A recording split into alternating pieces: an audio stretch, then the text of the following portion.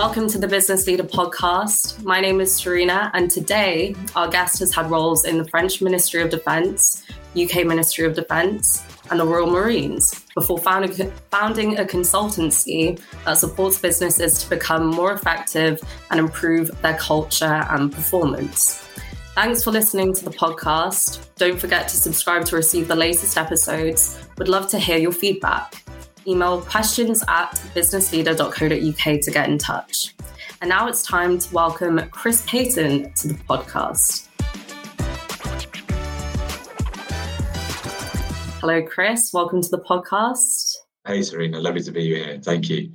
Just to kick us off, can you tell me a bit about your path to founding and now, of course, working as the MD of Quirk Solutions? What does that journey look like? Mostly accidental, to be honest.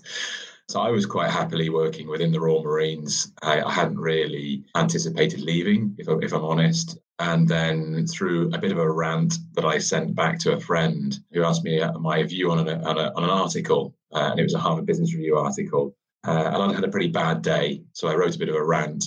He really liked it, sent it away back to HBR, and we ended up getting published. And that raised a degree of interest, I suppose, around some of the things that I thought and believed in. And then the next part of the jigsaw puzzle was actually being let down quite badly whilst I was serving, and this article had come out in a degree of interest.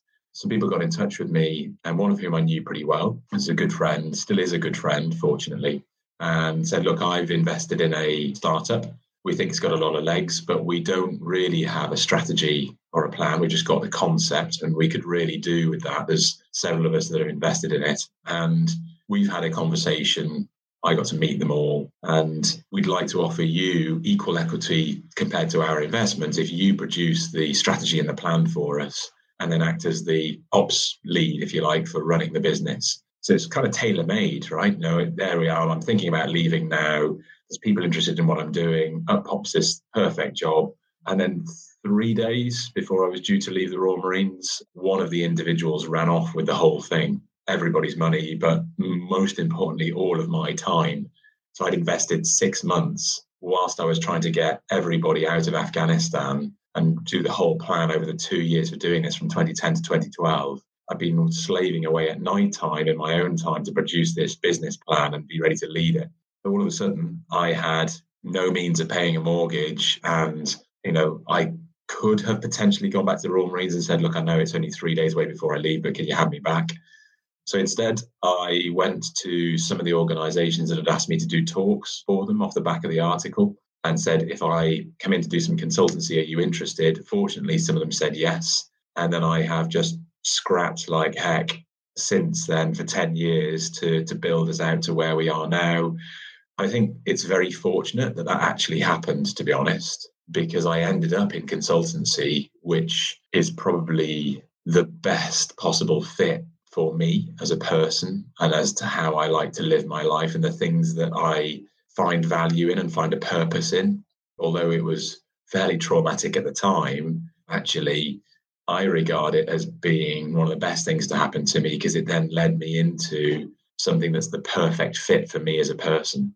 And I feel like that's often the case in your journey or anyone's journey to ending up in the position that they're in now or whatever success that they come to. You often have to go through those sort of trials and tribulations. And you mentioned, of course, you were in the military and serving. We've had quite a few podcast guests who are also ex-army people, and it seems that there is some kind of propensity for people who have been in the army or are ex-military to whatever extent to then go into business in some kind of way or to go into leadership. Do you think that there is something fundamental about business and about the army that means that very similar personality types perhaps go into the two? What do you think? I don't think that necessarily military and former military people have anything to offer above and beyond what lots of other people have that have never had a military background. I think that the one thing that does stand out, I think for me, whether you go into, as you say, leadership development or consultancy or a leadership role in a large corporate or it's in security or whatever else it might be. I think the one thing that is common across all former military people, and I know it sounds really odd, is a genuine care and affection and love for the people around them that they work with. There's this sort of preconception, if you like, the military people are quite curt. They're quite obnoxious almost. They walk around barking orders, and people blindly have to do what they do. But actually, you only get to do the things that we used to have to do and face the situations that we used to have to face through a genuine solidity of team, and that is based on emotion and it's based on trust. So I think that it's those traits, empathy, being able to look at people's body language, listen to the things that aren't being said, as well as what is being said. Those are the traits that former military people pick up on very, very quickly because they had to in their former careers. So that definitely comes through, I think, is quite a strength around veterans and people employing veterans. They often get a lot more than they thought they were going to get.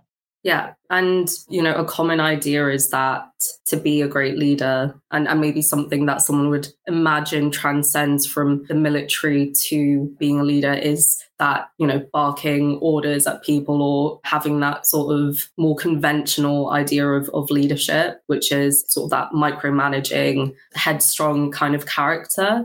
So it's interesting to hear you say that actually it's more of the sort of quote unquote soft skills of being able to really empathize with your team. What would you say is the most important characteristic a great leader could have? Well, certainly that empathy is the key thing for me. I think, a genuine connection with all of the team members and trying to help the team members perform at the very best they can. My view is to bring really good people into the organization and then get out of their way, frankly. So it's all about going around, and whether there's something that emotionally they're struggling with right now, or procedurally, or a process, or some sort of resource, or whatever else it is, how can I unlock that for that person? How can I put in place something that then sets them free for the next bit that they want to go off and do? I think that's very important. I think patience and tolerance is hugely important in any leadership role. People are going to get things wrong, but rarely do people deliberately try and sabotage something.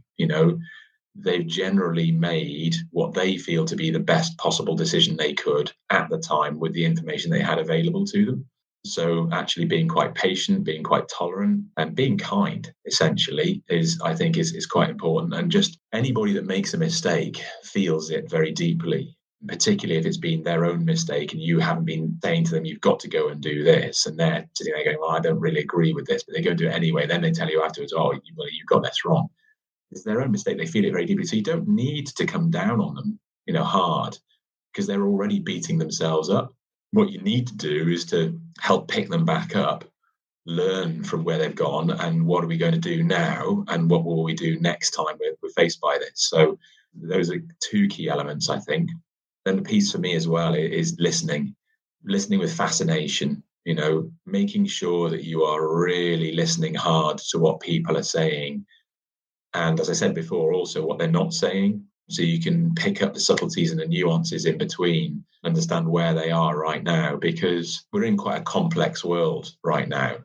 Complicated was the world we used to be in. And that complicated is the sort of thing that you can eventually resolve if you look at it closely enough, with a bunch of people. Complex is really challenging because you've got so many different strands, so many different permutations. This is where this rise of this phrase wicked problems, comes from. Where essentially wherever I pull on this, I've got no guarantee as to where it might go, what might happen. And each time I pull something, it causes an effect that's changing something else. The only way you solve complex problems is through a really engaged and highly reliable team.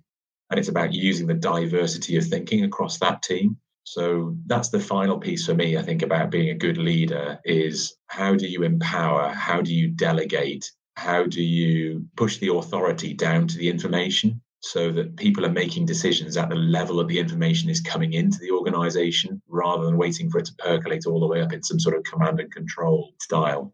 I want to go back to your experience in the military and what that was like for you. It was an incredible, career. I did 18 years and 18 years when across the world we saw a huge range of different conflicts. So actually, I found myself in a lot of different conflict zones.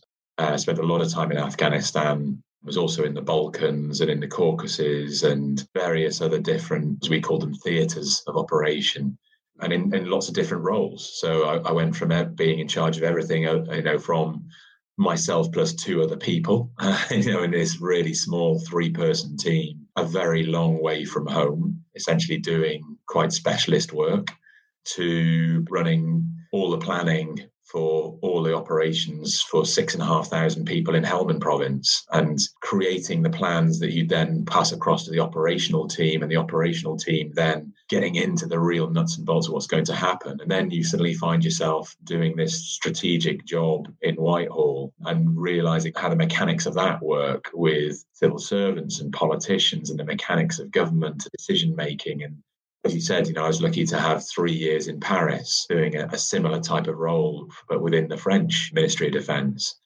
Yeah, it was an incredible journey, and I learned a lot about myself. I learned a lot about different styles of leadership and types of leadership at different points in time, how to kind of dial up and dial down your approach so that when the opportunity presents itself, allowing the rest of your team as much latitude and as much empowerment as possible. If I've got to try and pull together the strategy for how we get over 10,000 people out of Afghanistan plus 20,000 shipping containers worth of equipment over a 2-year time frame, I can't be on top of every decision that's happening across that entire spectrum. So pushing that authority down to where the information is and allowing those decisions to be made is really important. But then if you're hiding under a bush in the middle of some sort of conflict somewhere with only 2 other people, the decision making is quite a lot more immediate. So yeah, it was a really formative point in my life, looking at different challenges, being faced with different challenges, having to work with different people, different languages, different cultures, different approaches, different militaries from different nationalities, in some of the coalition work that we did. So just being able to recognize and celebrate and draw out the diverse skills that you get from that spread of people, I think was something that I particularly really enjoyed. That's really interesting hearing you sort of speak about the difference between managing, 2 people in a team and then going to manage a large group of people with something that is a really big task and important. For a lot of our listeners, we hear it time and time again about the negative aspects of micromanaging, but how can a business leader sort of give their team or enable their team to work in an effective way without micromanaging? And it's not easy, right? Because we've all been brought up with bureaucracy, and bureaucracy has been in place since sort of like the mid 1890s, in France, where it's first sort of brought about. And it was absolutely needed at that point in time because there was basically chaos in most organizations. And so in order to bring efficiency and performance and effectiveness and things like that, you would have structure and policies and process and the way we go about things. And it's been in place for such a long time that actually it's very, very difficult to get away from it, particularly because essentially the people who are most affected by a loss of bureaucracy are leaders themselves. Because, well, what do I do if we're allowing people to do these different things? So it becomes quite a challenge. And there are fantastic examples out there of where you enable a team and they do incredibly well. There's an organization called Buurtzorg, it's a social healthcare provider out in the Netherlands. And there's something like 15,000 strong as a company, but they only have about 80 people in the central core. And all of the rest of the organization is in teams of 12. But those teams of 12 are responsible for their own P&L, their own budget, their own business development, their own recruitment, their own sharing of best practice against the other teams of 12 through a dashboard.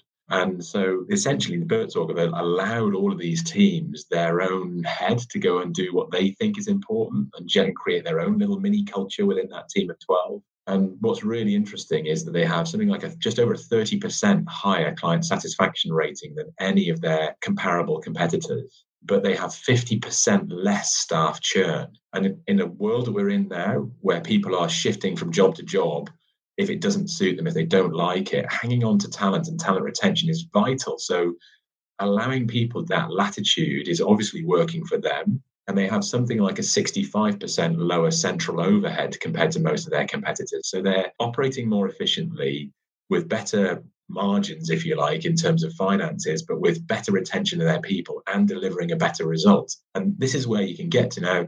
The nub of your question is a really difficult one, which is how do business leaders get to that point? Because it's so entrenched, the way that we've all been brought up to operate in these ways. To be honest, I think it's about getting some support to the organization, because the organization trying to do it purely by themselves will find it quite hard. So coaching and things like that for some of the senior leadership, helping them develop some of these skills that they're going to need. But also you've got to work across the whole of the rest of the organization. You can't run leadership and development courses for the leadership and then suddenly expect them to lead in a different way to an organization. And if you like, the rest of the organization, the rest of the team, who are suddenly bumped into this different style, this different approach, and go, oh, hang on a minute. It's like all change. You've got to bring the whole organization on that change journey. You've got to educate people at the very most junior levels. What is going to happen? Why? How we're going about things? What we're doing differently? You've got to work with what's often called the frozen middle to help turn them into change agents and to drive the change that's going to come through. And then coaching the really senior people on how to go about this shift and, generating the trust, if you like, that's required to make it all happen. So it's not easy. In short, it takes time, and people often benefit from a degree of external support on it. On the subject of bureaucracy and those bureaucratic conventions, as well as leadership conventions, obviously the pandemic has completely restructured businesses and the way teams and organizations run, as well as the processes within them. Do you think it has really allowed the space and creativity for businesses to, I guess, rethink the way that they're structuring their organizations and those bureaucratic kind of processes? So I'll pick up on a couple of points in that question. Has it allowed them to think about it? I'd like to think so, but I'm not entirely sure.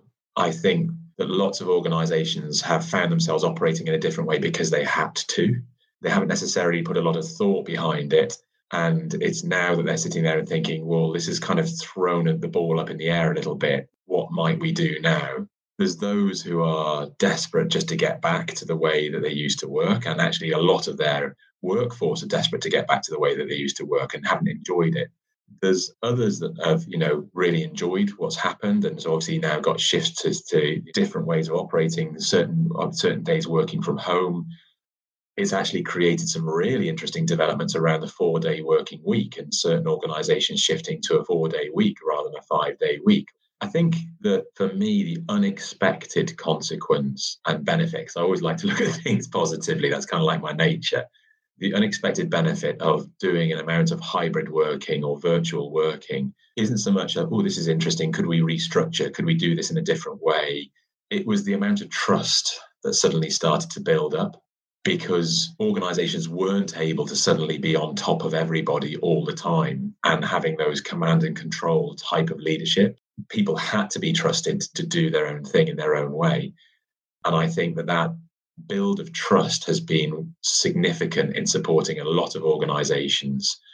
So when you're talking about, are they thinking about it? I don't think they're going into that enough. I don't think they've realized that actually they've got this massive opportunity in front of them right now, which is a more trusting organization that feels more connected. The relationships are a lot stronger. And what they could do right now is start to draw on the ideas and the diversity of thinking from across the organization, because of that sense of trust, that sense of bond. And if they're not careful, they'll miss that opportunity and they'll go back to, right, well, we now as a senior leadership team, the 5 of us in this organization need to sit down and decide how we might adapt and develop using a bit of hybrid or not. That's not the way to do it. The way to do it is to talk to a broad coalition drawn from across the organization. That means that you're going to take forward a whole bunch of people, a complete vertical slice, not just leading from the top down. I think that's really interesting. With your work with businesses, do you identify or have you seen a sort of common mistake made across, most businesses? I wouldn't say it's mistakes, but if you like, common blockers that we often see is organizations who are able to scale their products and services pretty much at will, and there is broad appetite from their customer base or their market to have those products and services, but they're unable to scale their people. The products can go out the door, but they're really struggling to deliver them at the rate they could and grow as much as they could because of scaling their people. And it's scaling their people right the way down through the organization, as I previously mentioned. The tendency is to focus on specific levels and give training to specific people. And actually, just like anything, if you want to scale the organization, you've got to scale the people. So that means starting with talent development programs for people really quite junior in the organization and relatively new to the organization, maybe, and doing it from an organizational perspective. So I think that piece is really important so that everyone can start to step up and you can start to bring those capabilities to bear. So I think that's certainly one element. I think the other element that organizations find difficult is one we've already spoken about, which is that empowerment and delegation. How do I enable a team to go away and have the freedom to operate without oversight, really, in a framework that I've set?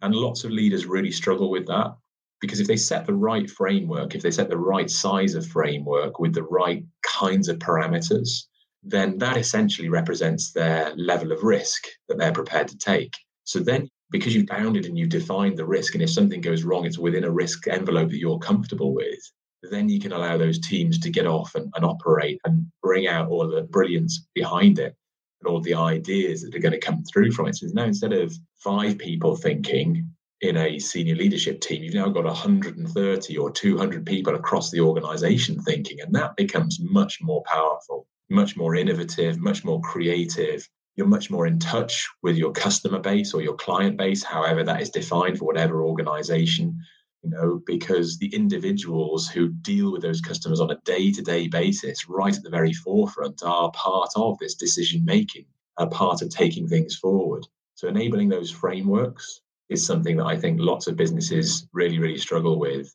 And to be honest, just stopping treating humans as resources and allowing them to do their best and to come in to deliver their best. I think all too often it's a case of, well, this is how the organization functions. This is what we do. These departments do this. And it's just, that's how we operate. But everybody wants to come in to make a bit of a difference and to feel valued and to feel important and to feel that they've, created and contributed. That's what we're all like as individuals. And there's great examples where you can draw that out. There's a firm in the US called Nucor who manufactures steel, and they are very much empowered across the different sites and the different production areas, across the whole organization, very much independent little fiefdoms, if you like. And they had a situation where the crucible in one of their plants, that smelts down the steel, had broken, and essentially they needed a new one. And so it wasn't a central procurement function that went away and took out a tender what was required and took the bids and selected the winning bid and did all the contracting. It was the team that actually used it. And, all of us can't help it but have a perception in our head, a stereotype in our head of the sort of person that pours molten metal from a crucible into the rest of the steel plant, right? About the type of individual they are. But those individuals were given the task of, well, you go away and decide how you want to replace this. So they took it out to market, weren't very impressed with everything that came back. So they then went off as a team and started to go and visit your local universities and speak to metallurgists. They ended up designing their own crucible, took that to market, and it ended up being 1/10 of the cost of the original quotes that were coming in, and was vastly more effective and efficient than anything they'd had before, because they are the people that know what they need. And so it's that empowerment, if you like, and that ability to trust and to delegate and to say to people, look, as a senior leadership team, we understand productivity and how this plant works and everything else, and we can do this crucible. But actually, do you know what? Let's hand it across to you. Let's see what you come up with. Let's trust you to really contribute. And Nucor have grown by, I think it's 35% in a market that's shrunk by 40% over the last 4 years. So that's an extraordinary demonstration of how powerful this can be. Something that's come up in the podcast quite a few times is this idea of really empowering your team, but also not being afraid to realize or admit that your team most of the time will know more than you about certain things. Yeah, absolutely. That vulnerability, if you like, or authenticity is key to success. We don't know everything about everything. And yet there's this facade that fortunately now is starting to drop from lots of business leaders that we need to present of course, yes, I'm all over this and I know all about this and this is what we're going to go and do. If you turn around to me 10, 12 years ago and say, right, you now got to get, 11,000 people out of Afghanistan, it would be utterly insane for me to turn around and go, yes, of course, I know exactly how to do that. I haven't got a clue. So actually being authentic and going, right, how do we do this? What do we do? It is really important. But that authenticity and that vulnerability doesn't just create better ideas from the team and better outcomes. It creates better outcomes because of the trust. People see that you are prepared to share something of yourself, to share the fact that, you need their support. And that creates a stronger bond. And as soon as you've got that stronger bond, you're into a much, much better place. Yeah, I think that vulnerability is really stands out as a word that many leaders can try and embody, especially moving away from what we were speaking about before in terms of those, conventional ideas of being the really headstrong, micromanaging manager that many leaders feel that they have to fit into to, I guess, have respect and efficiently manage a business, but really that's not the case. It's not always the case, but like we said earlier on, that there will be, and this is where I think it's important to understand that you might need to dial up and dial down your leadership according to the situation. So if we end up in something unexpected like the pandemic, or if all of a sudden there's a massive disruptor comes onto your particular market, or I don't know, some sort of legal action comes through, whatever else it is, when you are faced with that very visible, present threat, that is the point at which actually leaders start to take more of a grip and need to. And the rest of the team want to see that at that point in time. If leaders still at that point in time are going, well, hey, we don't know what to do about this, so what should we do? Then the rest of the team are feeling like, well, this is a bit unfair. You're now essentially shuffling a very clear and present threat to my future employment onto me. They want to see somebody stepping up at that point in time and being quite decisive and being quite on the money. So I don't think people should be afraid to not necessarily micromanage, but to be quite on the detail and quite on the money if the situation allows it. The challenge for some people is what I often call leadership lag, where they've gone from a high intensity type of situation.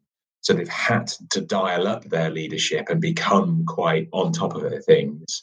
And now the situation is shifting, but they've remained in that former leadership style of being quite directive and quite in control. And they've not recognized that, no, actually now I really need to start shifting across. That leadership lag, if you like, is really important to be aware of.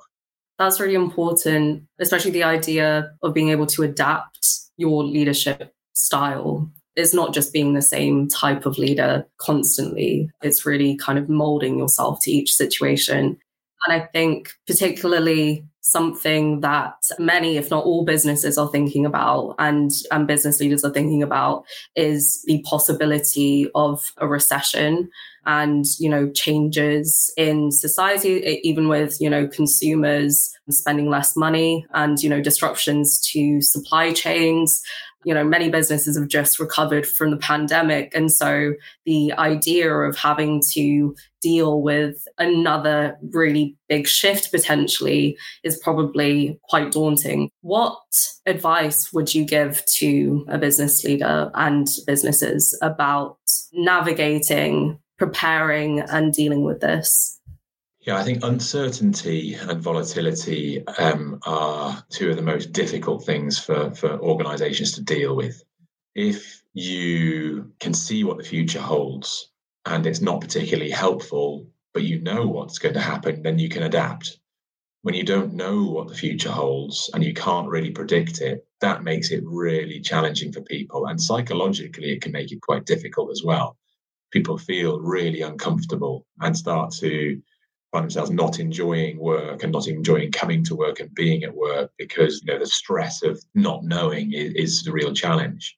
And dealing with uncertainty and dealing with volatility and things like that. I mean, yes, we could fall back on some of the things we've already spoken about, diversity of thinking, and how do we bring in that diversity of thinking and create a psychological safe space for that to happen in. That's easier said than done. So, how do you go about it? Well, actually, one of the easiest ways to go about it is gaming and pressure testing and doing these different types of gaming techniques. And there's lots and lots and lots out there and all sorts of resources that people can go to, different books that they can refer to. The techniques essentially create the safe space for people to contribute. And I know it sounds odd, but if you just kind of sit there and are trying to work out what might happen in the future, it's unlikely you will. And all that happens is that you're wasting time and losing time. Actually, a better way to deal with this is to start to game different scenarios, start to game different potential outcomes, because then at least people feel like, well, we're doing something. We're looking at this, we're examining this. If we were to lose this client in South Wales because, they will shut down because of the recession, they'll no longer come to us. What would we do? How would we go about that? What would we be trying to do to preempt that? Where would we be going elsewhere? And all of those sorts of decisions, discussions, will really help draw out ideas about what you could do. It enhances people's emotional wellness and well-being because now they feel like, well, we've had a little bit of look at this. But it also starts to build in a nimbleness to the organization and an agility, because if they've been discussing lots of different solutions, then even if the one that you've come up with still doesn't work, people can switch to something else. And it starts to get people thinking in that nimble, agile way, if you like. And I use agile slightly guardedly because I know it has different connotations from a consultancy perspective to the English perspective. But that's essentially what we're looking for. To deal with a recession, to deal with uncertainty, you need to make your organization more nimble. And one of the ways of doing that is gaming now what might happen and what might you do. So it's often called bringing your decisions forward. These are the sorts of decisions we are likely to have to face in the future. So let's have a look at them now. Let's simulate those as if they were for real happening now. And you can do it through things like Edward de Bono's 6 Thinking Hats or Red Team, Blue Team gaming or Gary Klein's pre-mortem. There's all sorts of different techniques that you can use. There's tons of them out there. But bringing that decision-making forward now, I think, is really key because you're never going to predict the future. But why not have a look at what might happen and what you might do so that you at least stand a chance of adapting when the situation strikes you? And would you say it's really important for businesses to kind of start doing that as soon as possible? The comment I often get from anybody who's done any gaming with any agency or done it themselves internally is, we really wish we'd done this sooner. Because if you like, the slightly pernicious problem is this sunk cost fallacy. If you're not careful, organizations will tend to go, well, we think this is where the future lies. And therefore, we're going to go down this particular route of bringing in some sort of new software or IT system, let's say, to deal with that. And when you get 4 or 5 months into that program, you realize it's not really what you wanted and it's not really delivering. We've just had an exact example of that within my own company, where we set out down a technology solution route that we were really happy with, and it's basically not quite worked. But the sunk cost fallacy means that it starts to kick in, that you then go, well, we've come this far, surely we just keep going to make it work. And actually, there's a point at which you no longer are helpful in holding your nerve. You're a lot better going, stop it, cut it, let's go somewhere else and do something else. And the gaming right now, and as soon as people possibly can, will really help to avoid those issues where, if we're in a recession, if customers and clients and B2B, are essentially reducing their spend, you do not want to be spending any money that is wasted. You've got to make yourselves as efficient as possible. And gaming, yes, is absolutely a way to make sure that those margins are protected.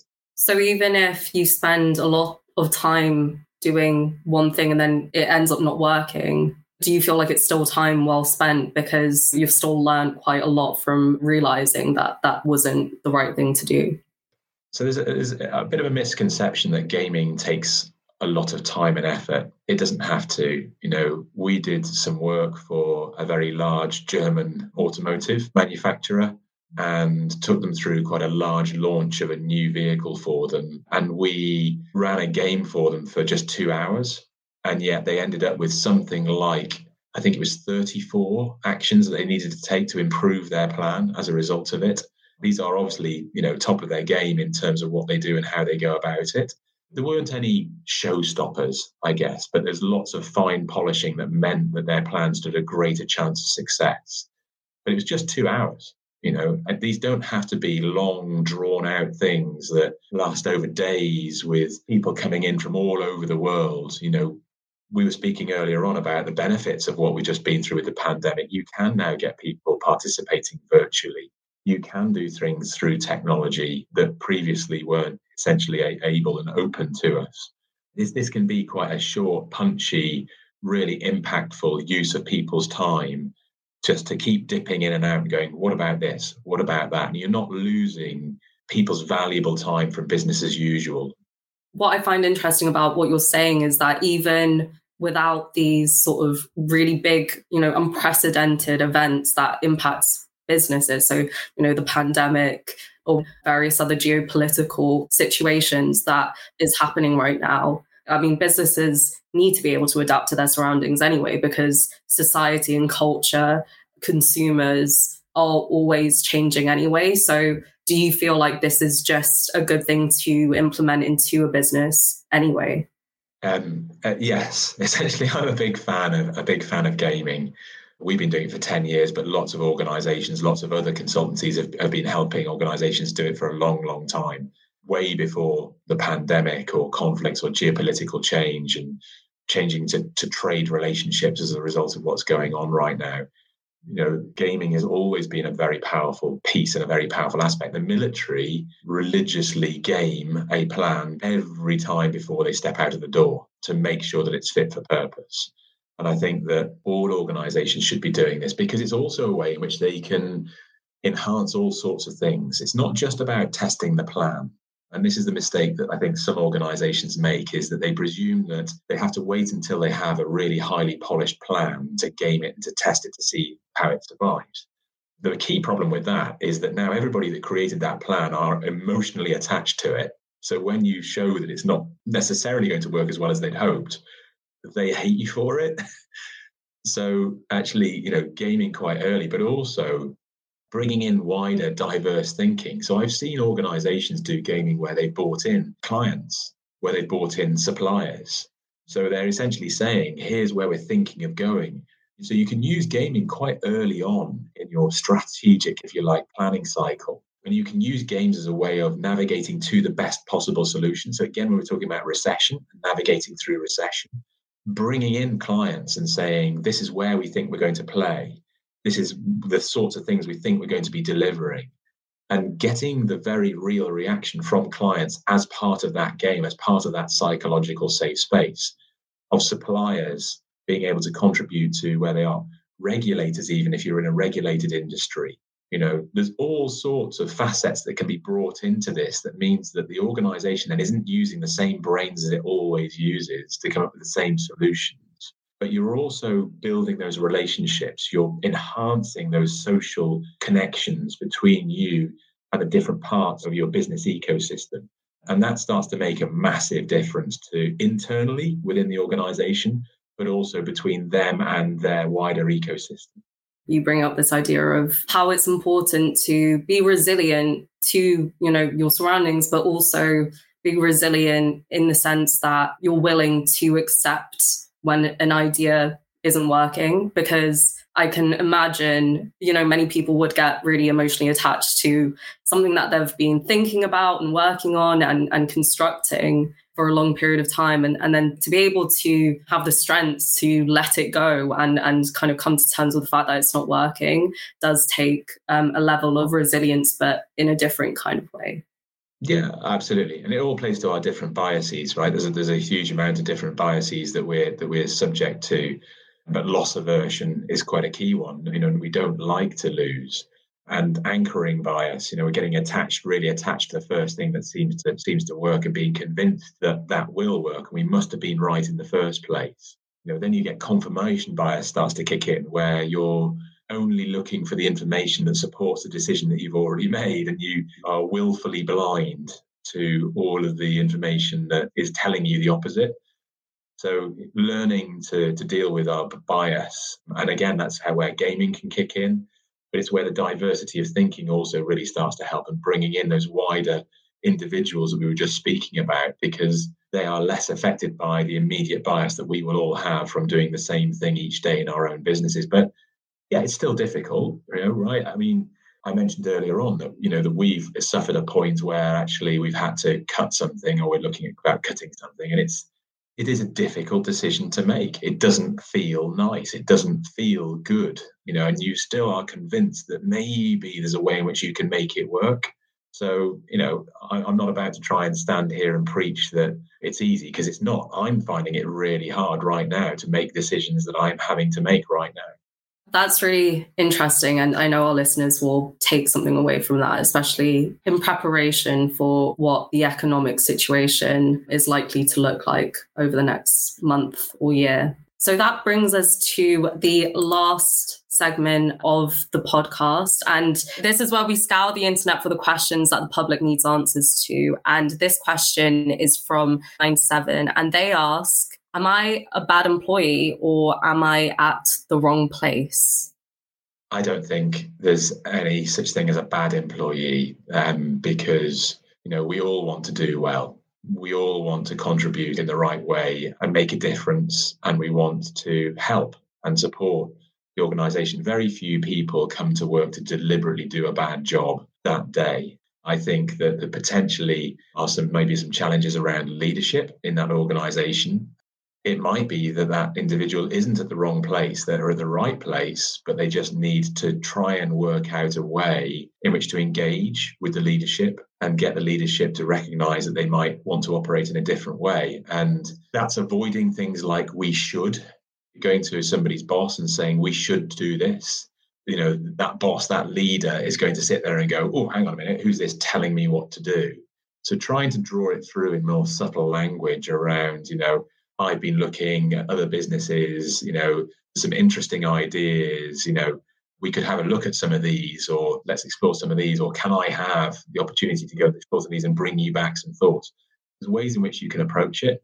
But ultimately, I'm afraid that, if none of that really works, and if this particular individual knows that the leaders that they're working to and the hierarchy that they're working to just wouldn't engage with that at all, then yes, maybe they are at the wrong place. And this is where actually right now, there's a huge benefit to people who aren't feeling happy where they are, who aren't content where they are, because the employment market is just going through the roof with opportunities and with people shifting and moving.